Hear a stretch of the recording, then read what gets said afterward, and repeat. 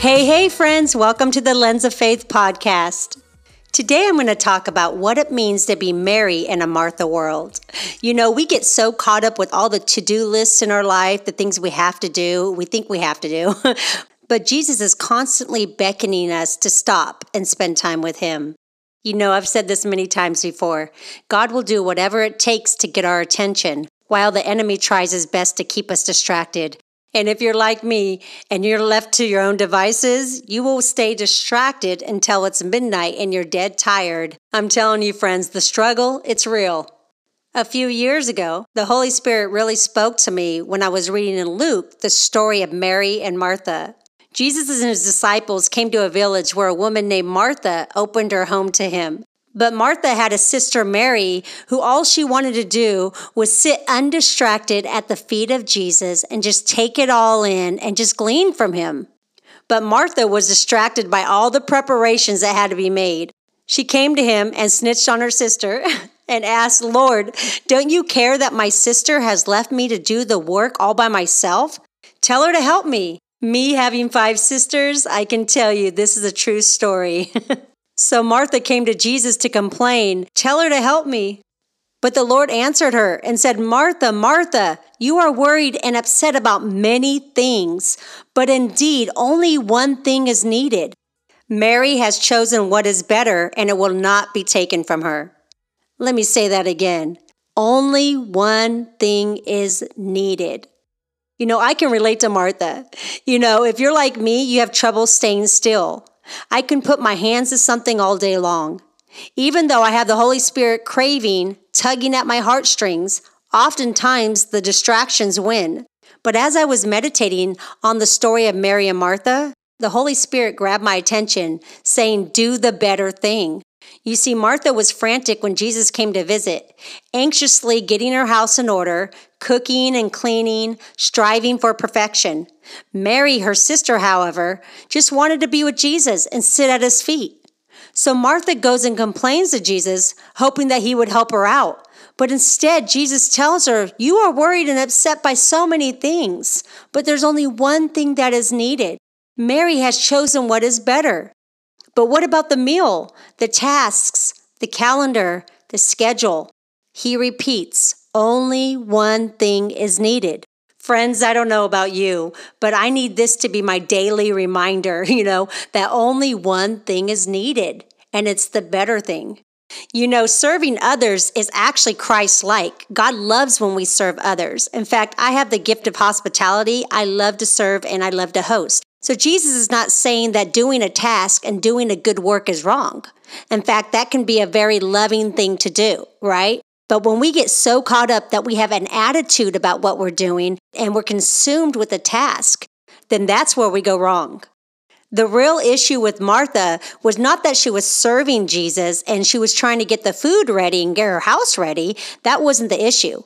The issue is when she saw her sister Mary worshiping Jesus and doing the sweetest thing, it irritated and upset her, and she went and complained about her sister when really she cared more about what she was doing and the task than the relationship. And her heart was not in the right place. So if you prefer the task over the relationship, that's when we need to have a heart check. You see, Martha was full of worry, anxiety, and stress, all the things that Jesus tells us to get rid of. But Mary had her heart in the right place as she was full of peace. There are also other things that can distract us and take His place in our lives and keep us from that better thing. Just recently, I was reading in Deuteronomy. "There you will worship man-made gods of wood and stone, which you cannot see or hear or eat or smell. But if you seek the Lord your God, you will find Him, if you seek Him with all of your heart and with all of your soul." We might not have man-made gods of wood and stone, but as I was reading this, the Holy Spirit said, technology is the god of our era. What we have is man-made gods of glass and metal. The man-made gods of our day and age are technology. So it might not be the man-made gods of wood and stone like the days of the Bible, but they can be just as destructive. You see, friends, we need to be careful of sweet-talking idols. You see, I call them sweet-talking idols because they might look harmless, but they're just as destructive. They're not necessarily sinful, maybe wrong things to do, but they can be keeping us from God's better. For example, our addictions to social media, TV, money, shopping, and relationships, and even our desires can very easily become idols in our life. So it's important to recognize that idols can be good things, but we have made them ultimate things. You might be asking yourself, how do I recognize if there's idols in my life? The answer to that is anything that consumes us. Anything we look to for greater fulfillment than God. Anything that takes the rightful place of God at the center of our lives. And how do we get rid of them? Glad you asked. We ask the Holy Spirit to reveal any idols of our heart and be sensitive to His prompting as you read His Word. As the Spirit reveals things, acknowledge them, humble yourself before God, and confess and surrender everything to Jesus by repenting. Well, friends, staying in denial will keep you stuck, but recognizing that there's change that needs to be done will lead you to a life of freedom. Just recently, while spending some time with a loved one that I haven't seen in quite some time, they were on their phone, just addicted to their phone, and it was hard to even get their attention.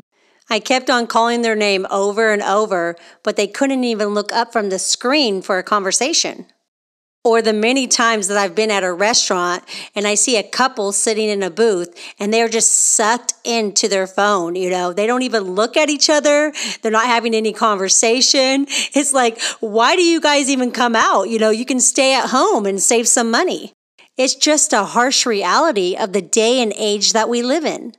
And this is no judgment because we can all be those people. If we don't have self-control, we have to be very intentional and have boundaries. I did some research on smartphone and internet addiction. And did you know that it's actually a thing? It's called nomophobia, which is the fear of being without a mobile phone. Yes, it's a real thing. Nomophobia. Far too many people have nomophobia, wouldn't you say? Do you know how often you use your smartphone? I didn't until I discovered Apple's new feature about screen time, which tracks your usage.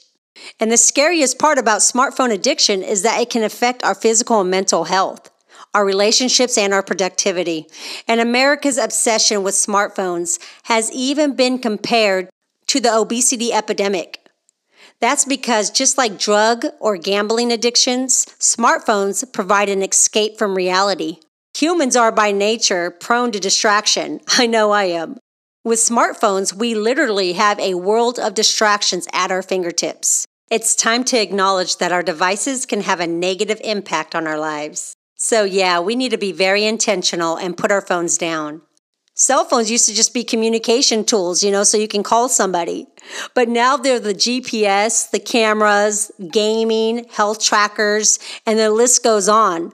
We turn to our devices for everything. From waiting in line at the grocery store or reading the news to filing our taxes or controlling the thermostat. We don't just use our smartphones for everything, we rely on them.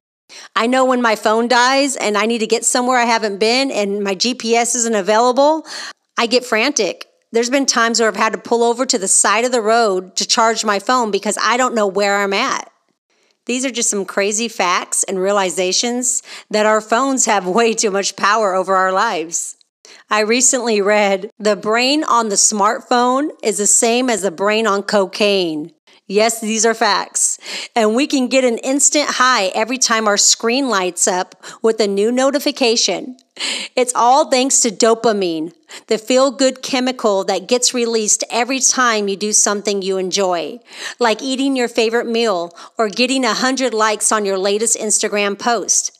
Dopamine reinforces and motivates behavior that makes us feel good, and in turn, it can create addiction. And at the same time, having access to a constant flow of information has all but destroyed attention spans. A few years ago, a large study proved that goldfish can focus longer than we can. That's sad. This increase in ad-like symptoms has been linked to the overuse of smartphones. The effects of smartphone addiction don't stop there. Our overuse of technology has completely transformed how we communicate and interact with other people. Instead of getting real FaceTime with the people in our lives, we often hide behind a screen. While technology, it can be a useful tool for keeping us connected. And even for me, I use social media on my phone all the time for ministry. I get to reach out to people, give them a good word, preach the gospel, encourage others. And that's because of a smartphone. But we have to be careful with when and how much we use it. Smartphone or internet addiction can also negatively impact our lives by increasing loneliness and depression, fueling anxiety, increasing stress, and it can overwhelm the brain and make it impossible to focus attention on any one thing for more than a few minutes without feeling compelled to move on to something else. God just recently shook me and got my attention and made a point on this. There was an issue with my new phone, and Apple told me because of COVID, you can't just take it to a store and get a new phone. You'll have to send it to us. And they promised me that I would get a new one overnight. But instead, I had no phone. Yes, I'm saying no phone. No phone, you heard me right, for 5 days. Do you think that that's impossible? That you cannot survive without a cell phone for 5 days? Well, I survived, and I'm living proof that it's possible. When they said they would overnight my phone to me and I did not receive it the next day, I was upset. I waited on hold for a supervisor for hours, and they had every excuse, but pretty much there was nothing they could do. Then a couple days later, I got an email that my phone shipped and I wouldn't get it until the following Monday. 5 days without a phone. As I sat down, I was frustrated, but I was also reminded that everything that happens to me, God allows it for a very intentional reason. There must be some reason for this. And that's when the Holy Spirit really grabbed my attention. He said, I did this. I did this to get your undivided attention. I felt His presence so strong as I realized that my phone had been an addiction, an idol, a constant distraction. So I had to make it right. I repented, and I felt His sweet presence draw me in. And there's nothing like God removing something from our lives to show us the real hold it has on us. And let's be honest, if you had no phone for 5 days, would you be okay? I don't know anyone that would be, but we should be. Why have we made connecting with Jesus optional, but disconnecting from our phone isn't? I tell you, friends, God is shaking up His people in an extreme way in this time and in this season. He's trying to get our undivided attention. And even though I use my phone mainly to minister to others, it still should not take the place of silence and waiting on Him. Jesus really wants us to be Mary in a Martha world. Not saying that the task is bad. You can even be busy doing tasks for the name of Jesus, for the gospel's sake. But still, nothing should take the place with unplugging, undistracted, and spending time in His sweet presence and gleaning from Him and allowing Him to speak to us, to fill us up, and to make all things new in our lives. I know stopping what you're doing and shutting it all down can be such a challenge, especially if you're in a season where you're a new mom, maybe you started a new job, a new marriage, where you've had a significant life change and you're in a very busy season. But that's when we might have to get more creative with our time and choose when to say yes and when to say no. It really comes down to we do what we want to do. People like to say they don't have time for things. They can't even get back to you sometimes because they say they don't have time. But really, if we're honest with ourselves, we always seem to make time for things that really matter to us. I remember a few years ago, I went to a church that I didn't know, and I was just a guest for the night. And this African girl came up to me. I'd never met her in my life, never saw her before. And she looked at me, and she just spoke this beautiful word from God over my life. And I just remember that it was so powerful, and I have it all written down. But the thing that really stuck out to me is she said that God is always trying to speak to you. He has fresh words all the time. He has so much to tell you, but you're too busy. You need to stop being busy so you can spend time with Him. And then she even came back about an hour later and she said, God really wants you to know that He has so much to say to you, but you're too busy. I really felt convicted in that moment. And ever since then, it's a daily choice that I make to unplug, put my phone in the other room, and spend undivided attention with Him. And there are times that I still get it wrong.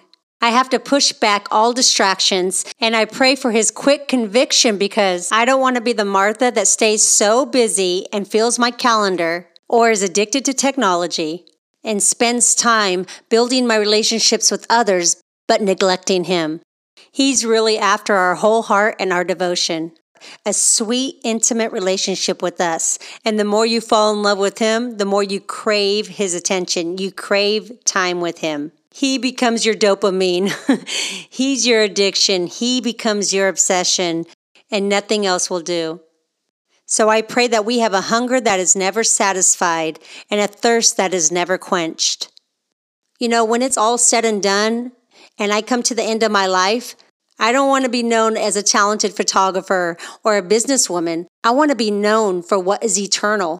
The only thing that we do that's going to be eternal is the kingdom business that God wants us to do. And in order to do those things, we have to hear clearly from Him. We have to be filled in so we could pour out. We have to spend time with Him in order to look like Him. I understand, friends, that we have to be very intentional in order to put those distractions down. You know, we must constantly remind ourselves that the enemy is subtle. And he will fill our lives with task after task until we convince ourselves that we're too tired or we don't have time to sit at Jesus' feet. You know, we have to press in. We have to be intentional and carve out that necessary time daily to meditate on His Word and stay quiet long enough to hear His voice. He really does take care of all life's details if we seek Him first. You know, in Matthew it says, "Seek me first and my kingdom, and all these other things will be added to you." I can tell you story after story of times that instead of doing the task, I chose to unplug and spend time with Jesus. And all of a sudden, whatever it was that I thought I needed to do, that I thought was urgent, you know, He actually took care of it. For example, thinking I need to send out an important email or make an important call, and that person would actually call me before I called them. I can give you example after example of this. But really, He does take care of those that seek Him first, that crave Him and desire Him above all other things. Don't get me wrong, tasks are important, you know, especially when He specifically calls us to do that good work. Be quick to obey. But if we're honest with ourselves, we spend far too much time on things that can wait. And being what our world so desperately needs only comes when we spend time being filled with His transforming love. Our strength only comes when we plant His Word in our hearts. Well, friends, this wraps up today's message. I know this was kind of tough love, but remember, it's all for your good and for His glory. Let's pray and ask for God's help today. First, Lord, we come to You with a thankful heart. Thank You for who You are. Thank You for Your peace and Your protection and Your provision and Your character, Your unconditional love for us, Your unchanging character, Lord. Thank You. We are forever grateful. We repent for allowing those sweet-talking idols to take place and take root in our hearts, to take up time that belongs to You, anything that has hindered us from drawing close to You, anything that has not pleased You, Lord God. Break off every sweet-talking idol in our lives. Search our hearts and convict us of any wrong. Quickly convict me, Lord God, when I'm spending too much time on tasks, too much time on social media, too much time on my phone or any other technology, too much time with other relationships, Lord God. Whatever it is that we need to get rid of or where we need to have boundaries, speak those things now to us in this moment. Give me a sensitivity to Your voice and Your sweet conviction. Take Your right place in our hearts, Lord God, that You alone would be our addiction and our desire above all. Purify our hearts and make all things right. Fill every void in our lives, Lord God. You are that best friend. You are that husband. You are that partner that we need, Lord God. You are the perfect Father. I break off any anxiety, any fear, any stresses, any unrest, anything that is not of You, Lord God. I pray that You heal our minds, our hearts, and our souls. No one and no thing will ever be able to satisfy us or love us or complete us like you, Lord God. Thank you for who you are. Amen. Make sure to sign up to get all the blog and podcast updates at leahmariecarson.com. Follow on Instagram at The Lens of Faith. Subscribe to the Lens of Faith podcast on iTunes, Spotify, or Google Play. Remember, friends, life becomes clearer when you focus through the lens of faith. Talk to you soon.